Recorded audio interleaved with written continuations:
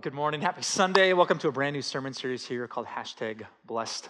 Before we jump in, and there's just some moments, some Sundays as a pastor where I am super proud to be connected to you in this church.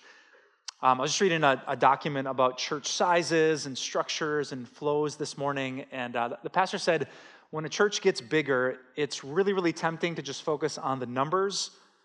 You know, how many people came to church? How much were the offerings? How many people are in Bible study? And he said that bigger churches need to work really hard to remember that that is never the point. The point is always people being changed by the love of Jesus so that they love each other. And this week there were just so many examples at our church, not just of big church services, but people loving each other sacrificially and deeply. And I'm so grateful for that. A member of our church stepped up, helped a father visit his son this weekend, sacrificing his time to do it. I'm seeing my friend Pina Luck back from Thailand, where she was caring for a family member for 4 months. Now she's back with us for the first time. So, man, just thinking about the love that happens here, that's always the goal and that's always the point. So thank you, not just for hearing the word of God, but responding to it in such biblical ways. All right, mini, unexpected sermon, done. Yes, we can clap for love. That's all right. We clap for songs. We should do that too. All right, now back to my prepared remarks. Back in 2020, in the old city of Jerusalem, I personally got blessed. Kind of. I was wandering around like your average American Christian tourist when suddenly this rabbi, dressed in kind of raggedy rabbi clothes, came up to me unexpected, placed his hands on me, and started to speak, I think, what was a blessing in the Hebrew language. He's speaking so fast, I couldn't understand all of his words. I caught Israel, America, Yeshua, and I was kind of confused what was happening until his buddy came up and asked for a little bit of payment for the blessing. I said, thanks. No thanks, I'm good. I started to walk away, and so he gave me his second pitch. He said, oh, but the rabbi will sell you a special blessed prayer bracelet, which he showed me. It looked like a red string just tied around his wrist. I said, thanks, but no thanks. And I walked away, and so the money changer gave me his final pitch. He said, wait, the rabbi can bless you with 8 children. And I kept walking. All right. I told my wife about that when I got home, and she did not think that pushing 6 more babies out of her body was the best blessing that she could imagine. Yeah, as I was thinking about the topic of being blessed, I thought about that moment. What exactly is a blessing? How do you define a blessing? What one person thinks is a blessing isn't always what another person thinks is a blessing. We know in the Bible that God wants to bless us, and he wants us to receive, experience, and be aware of those blessings. Which brings me to a couple of questions for you. How blessed do you feel right now? Sometimes on social media, people will post a picture of something great and add a #blessed. If your life right now or your week that you just had was a Twitter post, would you slap a #blessed on the end of it? When you're praying to God, the first thing that comes out of your mouth, is it a request for something you really want, or are you just so moved by what he has already given? Or to put it another way, if you had to pick a number between 0 and 100, 0 being I'm totally cursed, God's mad getting back at me, and 100 is I can't imagine being more blessed, what number would you pick? Let's actually do that, huh? You got a pen in your hand, a piece of paper to write on. If you had to pick, being totally honest, this is just for you, between 0 and 100, how blessed do you feel right now compared to yesterday or a year ago? What number would you pick? Now, as you think about your number, I should maybe define what I think a blessing is. I was trying to give a simple definition, and if you're taking notes, write this down. I think a blessing is just something good that comes from God. Right? Something good, something that brings you happiness, something you're grateful for. But it's not just like you saw $20 laying on the ground. It's not a coincidence or an accident. If you believe that something actually came from a God who knows you and wants to do something good for you, that's what it means to be blessed. So back to your number. As you think about you and God, the good things he's given, maybe the things he hasn't yet given, I wonder what number you picked. Real quick, can I ask, did anyone here pick a number greater than 50 out of 100? Yeah. Anyone hit 70? You feel that blessed?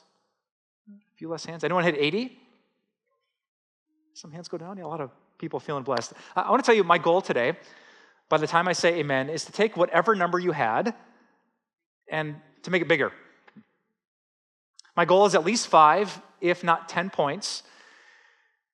And obviously, I'm not going to be able to fix your health. We don't have piles of money sitting in the church lobby to fix your financial situation. There's maybe complications in your family, in your body, maybe something in this nation. I don't have a button to change. So what I want to try to do is to shift your mindset and open your eyes to some really, really good things that God gives that we don't often think about.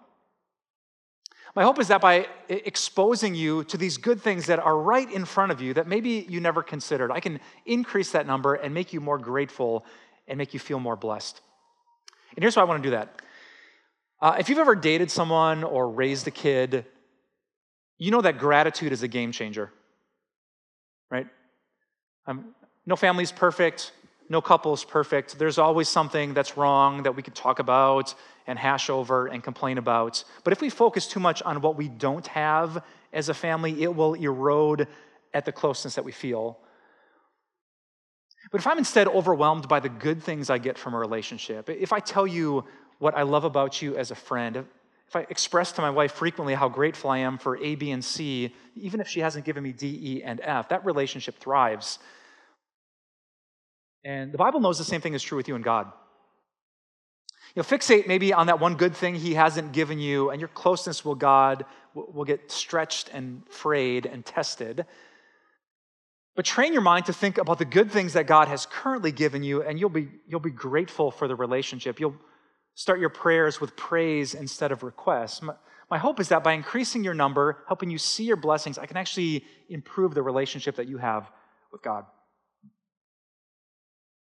So today, if you want to know where I'm going, I'm going to try to cover 3 things, from biggest to most specific. First, I want to tell you what I found when I studied all the blessings in the whole Bible. Second, I'm going to zoom into a really famous blessing in the book of Numbers, chapter 6, that we love to speak here at our church. And then finally, part 3, I'm going to zoom into just the first part of that famous blessing and start to unpack it word by word. And my hope is that by talking about all the blessings, this famous blessing, and then a beautiful part of that blessing, you, like me, can feel truly blessed. So, let's jump in. Part number 1, what does the Bible say about blessings? I found out through a quick Bible search that there are 389 separate Bible passages that use words like blessing, blessed, or bless. 301 of them are in the Old Testament, and if you would read all 301 of those verses in the Old Testament, you would find out that almost all of them are about physical things. It's about food, it's about health, it's about wealth, it's about fertility, it's about family. The Old Testament wants us to remember it's not just spiritual and eternal things. If God has done anything good for you that you can see or hear or taste or touch, he wants you to count those blessings because he's throwing open the floodgates of heaven to show his love to you. In fact, the proof is on the first page of the Bible. I believe the first example of the word bless in all the scriptures is from Genesis chapter 1, verse 28, where it says, God blessed them, that's Adam and Eve, and he said, be fruitful and increase in number. So I think it's accurate biblical scholarship to say the first blessing was making babies. Not to be too PG-13 here, but God says if he's given you the gift of intimacy, if intimacy leads to fertility, he says it's because God has blessed you. So husbands, I'm not telling you what to say or what not to say after you kiss the woman you love, but you could wink at her and say, you're blessed. Or that could get really awkward, and you might not want to do that. It might backfire. Right? God says when he gives you a child, when he gives you a grandchild, when he gives you family, when he gives you someone that loves you and you love them back, don't miss that gift. Not everyone in the world has that. You're blessed. Or, a few pages later, there's another example. The book of Genesis also tells us Isaac planted crops in that land and the same year reaped 100-fold. Why? Because the Lord blessed him. Isaac goes out to the field. There's a whole bunch of grain, puts food in his belly, allows him to provide for his family. It was his ancient paycheck, his financial security. Why did that happen? Well, the Bible's simple answer is because God blessed him. The sunshine was a blessing. The rain was a blessing. The fertileness of the soil was a blessing. The crop that came back, the body that could reap the harvest, all of these very, very physical things were truly wonderful gifts from God. And so here's my question to you, this classic wisdom that we've heard so many times. What would happen to your relationship with God if you would slow down your busy life just long enough to count your blessings? Like, if you literally ask yourself the question, what do I have right now that at least 1 billion humans don't? That'll make you feel blessed. Now, for example, how many of you drove a car today to church? Yeah, lots of you. Literally push the button, turn on your favorite music. How many of you have one of those cars that's so fancy where you don't even have to roll down the windows? And my van is old, but I still can just push the button. Like, well, how many people? How difficult would it be to get to church or get to work or get to school if I didn't have a car waiting for me in the garage? There's 1 billion people at least, that don't have that blessing, but I do. Do you? We're so blessed. Now, how many of you had legs that could walk through the church parking lot and find a seat? You didn't have to be pushed in by a wheelchair. How many people aren't able physically to move like they want to, move like they used to? You and I might not be Mr. or Mrs. Universe, but if our bodies still move, that's such a great gift. If you've felt healthy, that's a wonderful gift that comes from God. That means that you and I are incredibly blessed. How many of you slept in a bed in your own home last night?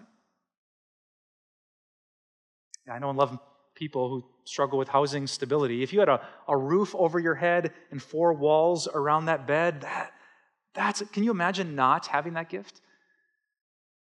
How many of you already had something to eat this morning? Breakfast? Yeah, half of you. How many of you are already thinking about what you're having for lunch? All of you? Yes. That's what you do during sermons? All right. That was a test. Yeah, what a gift, right? Some people can barely afford to eat. Man, we have clean drinking. How many of you took a hot shower this morning? Yeah, me too. How many of you are sitting next to someone who didn't shower this morning? That was also a test. Love your neighbor.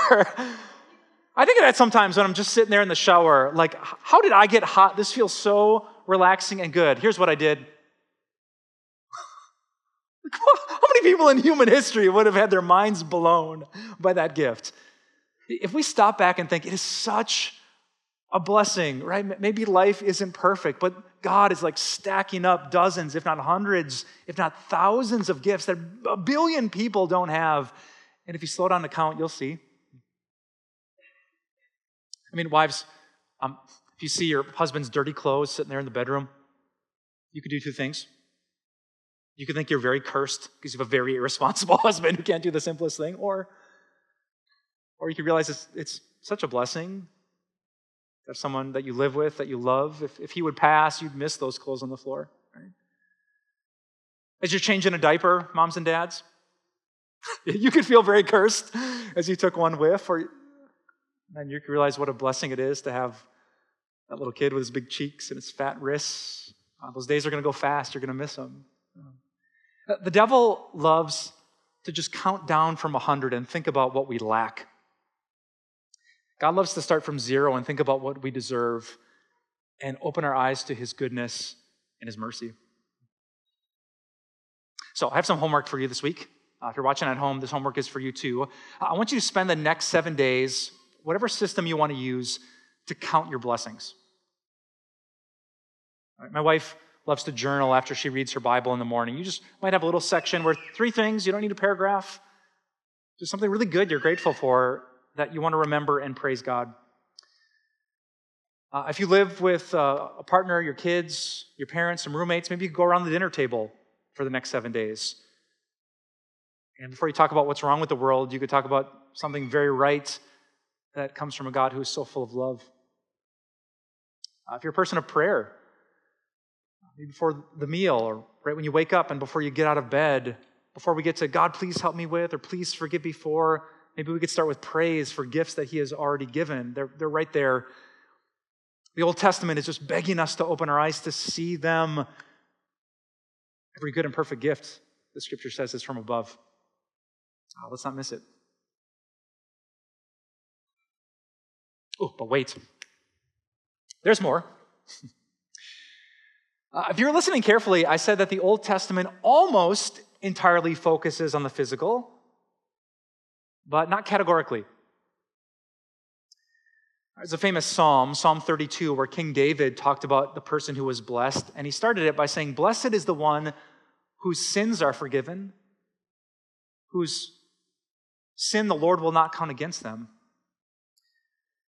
David couldn't see and touch and taste such spiritual things, but when he stepped back and thought how good it was to be forgiven, that thought moved him to praise.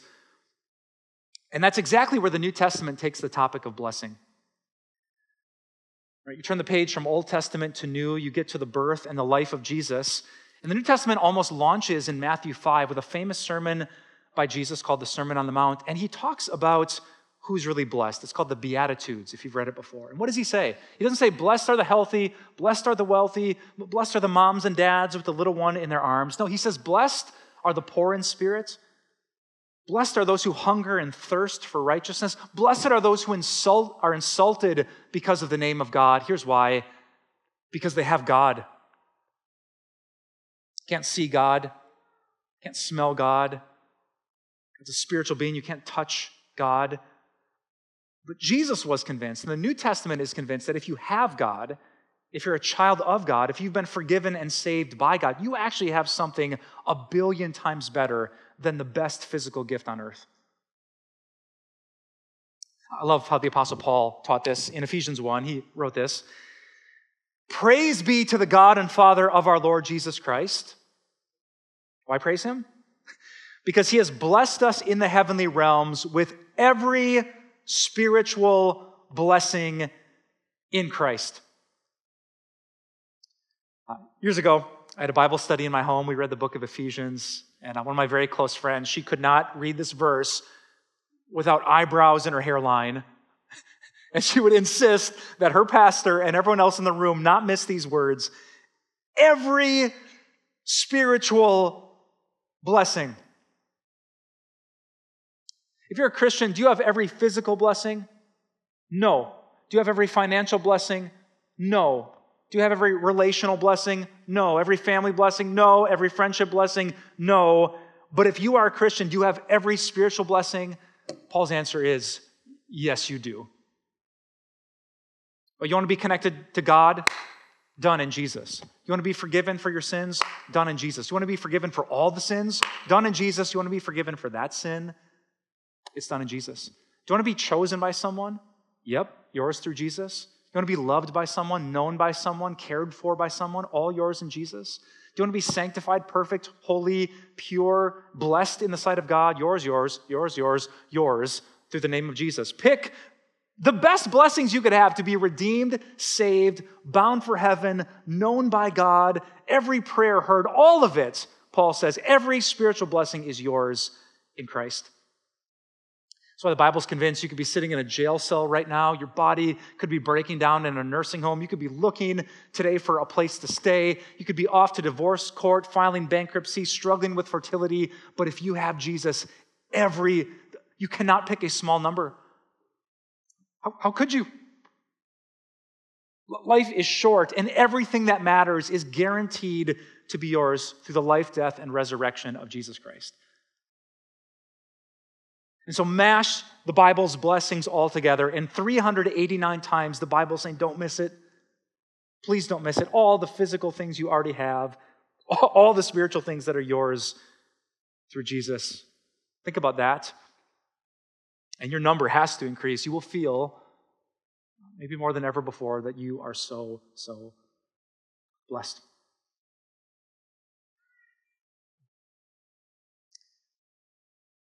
Write a new number. I'll give you a second.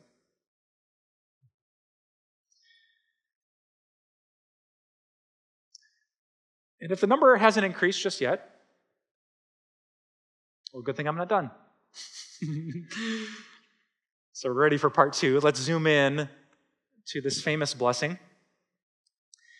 Back around the year 1500 BC, when Moses and his brother Aaron lived, God chose Aaron to be the high priest, the spiritual leader of ancient Israel. And throughout the books of Exodus and Leviticus and the book of Numbers, God is kind of instructing how church should work way back in the day.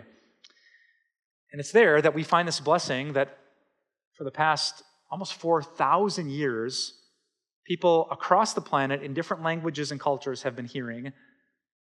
Here are the famous words. Number 6, starting with verse 22, says, "The Lord said to Moses, 'Tell Aaron and his sons, this is how you are to bless the Israelites.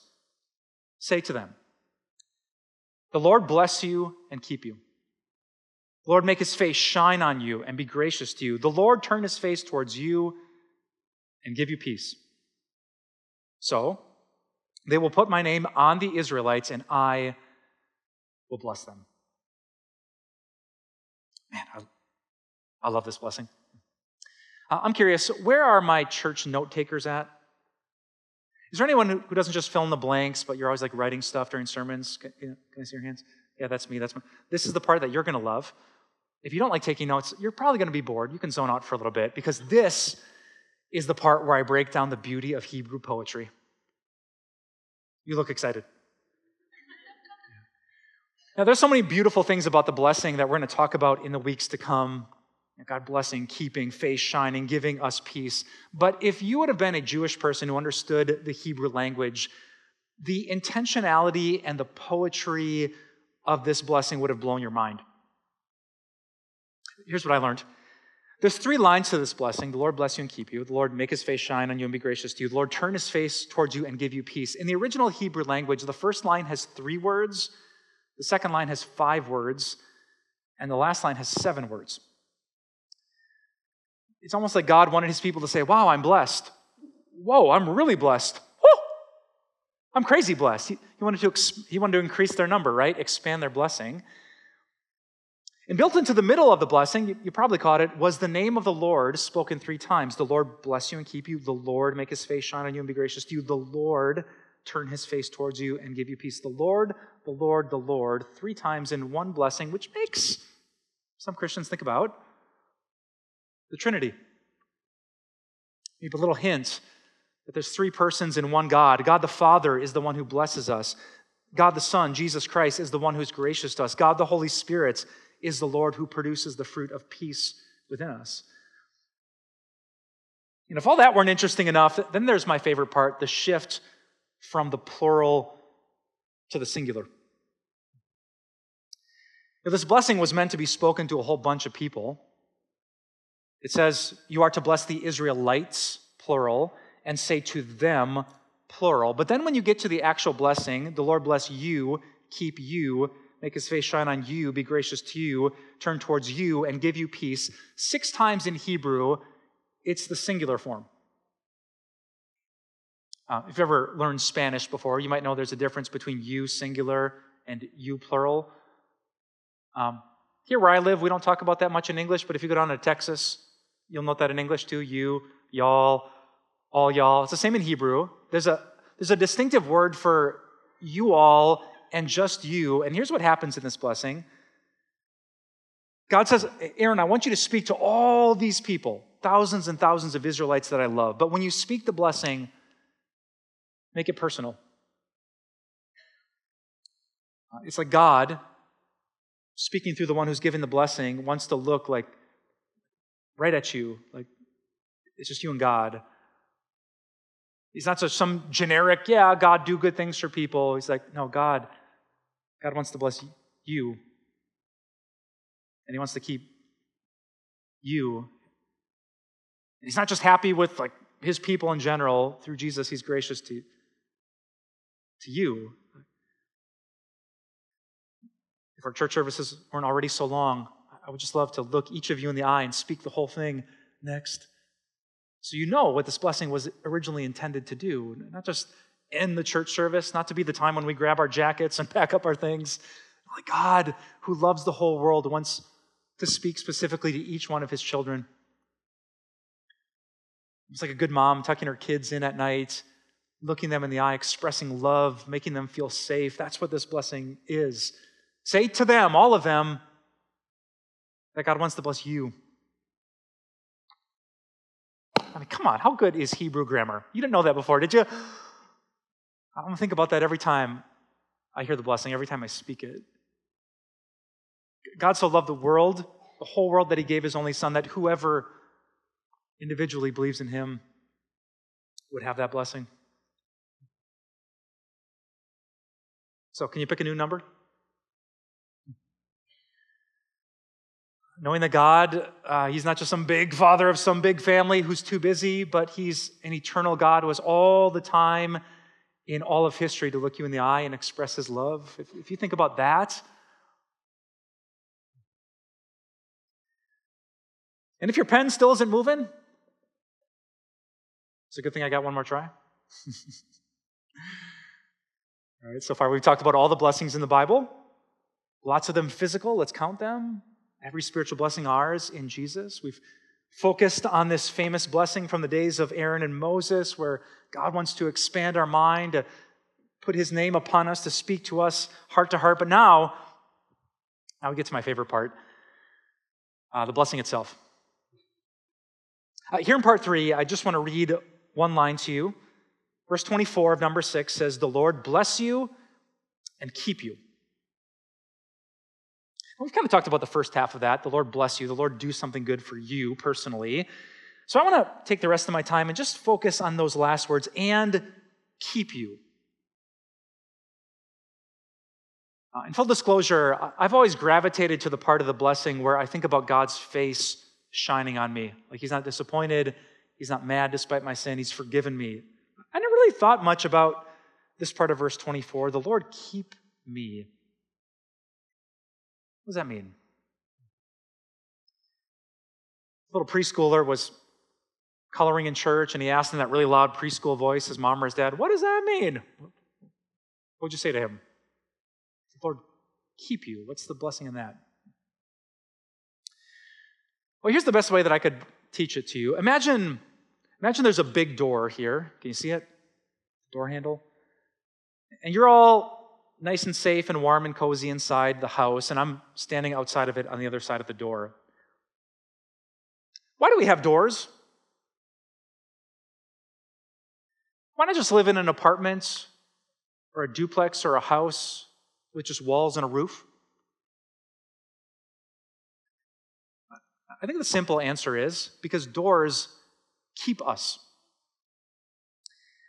Doors keep the dangerous things that are out here, the animals, the strangers, the wind, the rain, the snow. It keeps that stuff out here.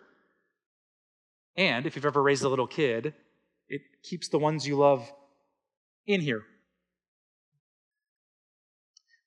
When the blessing says that God keeps you, I think what it's saying is God is like the door who keeps the people he loves safe here in his house, in his presence. And he keeps all the dangerous threats to our soul out there. He doesn't let them in.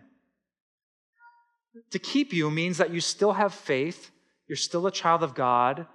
You haven't given up your soul to sin. He's not just saved you, he's kept you saved by keeping those dangers out there and by keeping you safe in here. I'll write this down, and then I'll try to explain what I mean. I think at the start of this famous blessing, we're learning that one of God's best blessings is your keeping. Like the thing that God wants you to think about from the very start is the fact that despite all the danger out there to your soul, it hasn't gotten to you.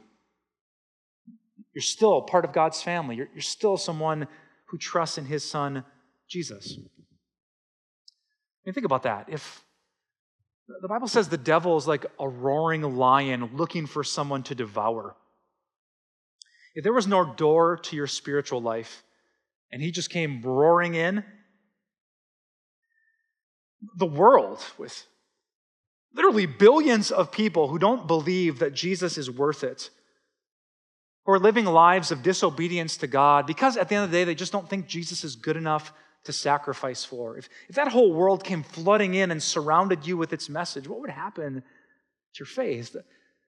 And so the fact that if you're a Christian, a follower of Jesus, and despite the devil, and despite the demons, and despite the deception, despite the world, you're still a person who loves the Bible, believes in the goodness of God, and is willing to follow Jesus no matter what it costs you, how did that happen?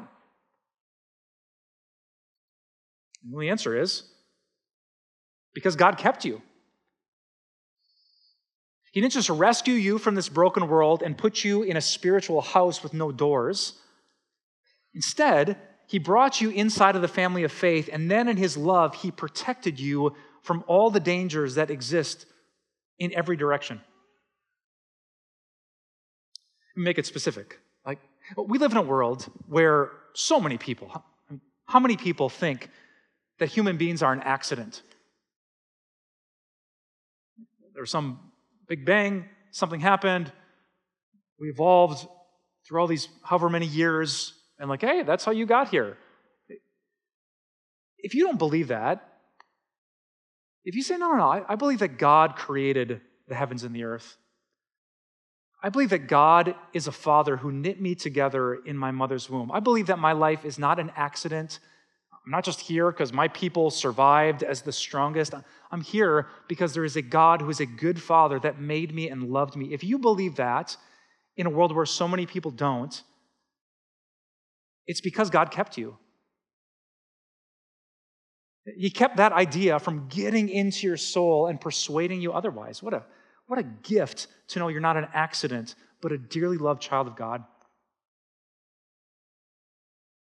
Or think about that idea in the world, how many billions of people believe it, that to know that you're good with God, you have to do enough good things. Call it karma, call it morality, call it climbing the ladder, balancing the scales. Good people get to heaven, bad people are in trouble. You better be good, for goodness sake. If you don't believe that, if you actually, like me, think, despite all the bad things I've done, I'm good with God because of Jesus, period. Like, he died for me. He took all my sin away. Because of Jesus, I'm good with the Father. Whoever believes in him will not perish but have eternal life. If you believe that it's just Jesus, just grace, through pure faith, and not because you've been such a good person, why do you, out of all people, believe that? Because God in his mercy, he kept you. If you're a teenager growing up in a world where you're supposed to follow your heart and be true to yourself and not let anyone judge you, but you see through all that, you know, number one, it's not logical. You don't ask that of other people. But instead you think, no, I'm not supposed to be myself. I'm supposed to be like Jesus. I'm not going to follow my heart. My heart gets me in all kinds of trouble. My mind goes to all kinds of places. I'm going to follow the God who loved me so much, he forgave me for all of my sins. If you're a teenager, where so many teenagers have bailed on that, why is it? Because God kept you. You heard the teaching, you have a friend who believes it, but you don't. If you've stayed strong in your faith and haven't wavered in what you believe, it's because God is so good. He did not just save you, but he kept you saved. Think of it this way. When you're raising a little kid, you know that like plastic thing you put over the door handle? It's tough for adults to figure out sometimes. Right? Why? Because the kids are prone to wander and they want to explore and they're really curious. And sometimes because of that, they'll wander into really dangerous places. So we put these little door handles on. I think that's what our Heavenly Father does to us spiritually. And our hearts might be prone to other things. We're curious about other ideas, other philosophies. Ooh, it looks fun out there doing the things that Jesus doesn't love. And God somehow in his mercy doesn't let the door open. And it keeps us safe and connected. In a world where people are doing their own spiritual thing, you're watching this message at home, or you invested time in your faith. If you're a person and you have a Bible at home and it's not covered in dust, it's because God has kept you. Just the beauty of that struck me so good the other day. I've been alive for about 15,000 days. My mom raised me from my earliest years to be a follower of Jesus. She taught me the gospel, brought me to church. And throughout my 15,000 days, there is rarely a blessing that I have had the entire time. I'm from a 2-income family. I'm like American rich. But when I was in college and I'm eating packs of ramen for like 10 for $1, I used to buy I haven't always been like American wealthy, but I've always been a Christian. I've been kept. It took me 19 years to find my first girlfriend. I did not like the first 18. I haven't had that blessing of someone who knows me and loves me like I have the past 20 years with Kim, but there's a blessing I had even before her. I was kept in the Christian family. I haven't always been healthy. Struggled with headaches and brain issues in high school, collapsed a lung when I was in college, almost lost 2 fingers in a freak hockey accident. I haven't always felt good, but I've always been good with God. 15,000 straight days. God bless me, bless me, bless me, because he kept me, kept me, kept me. How about you? When you woke up this morning, you could have said, "Oh, my back." Or, "Oh, what's the weather today?" Or, "Did you see this news?" Or you could have woken up and said, "Still a Christian." Yes. I still believe there's a God. I still believe that he's my Father. I still believe that he knows me. I still believe, how good is he? If he never gave me another dollar or another cent, if he never did another good thing for me, he is here. I'm still a Christian. I live in a broken world. The devil is alive and he is very well. And yet God, in his insane mercy, he didn't just bless me, he kept me. Or maybe I should say this, he blessed me by keeping me. And when I think about that, I could have walked away. I probably should have walked away. If my heart would have gotten the last word, I might have, but God made the handle spin. And he kept me safe in his house, close to his heart. So I'll give you one last try. What's your number? Did you think about everything the Bible has to say about blessings, all the physical things you have, the spiritual gifts that are yours in Christ, the God who speaks specifically to you, and especially he speaks you this blessing of kept you close to Jesus? Man, I don't know about you. It makes me love him even more than I used to.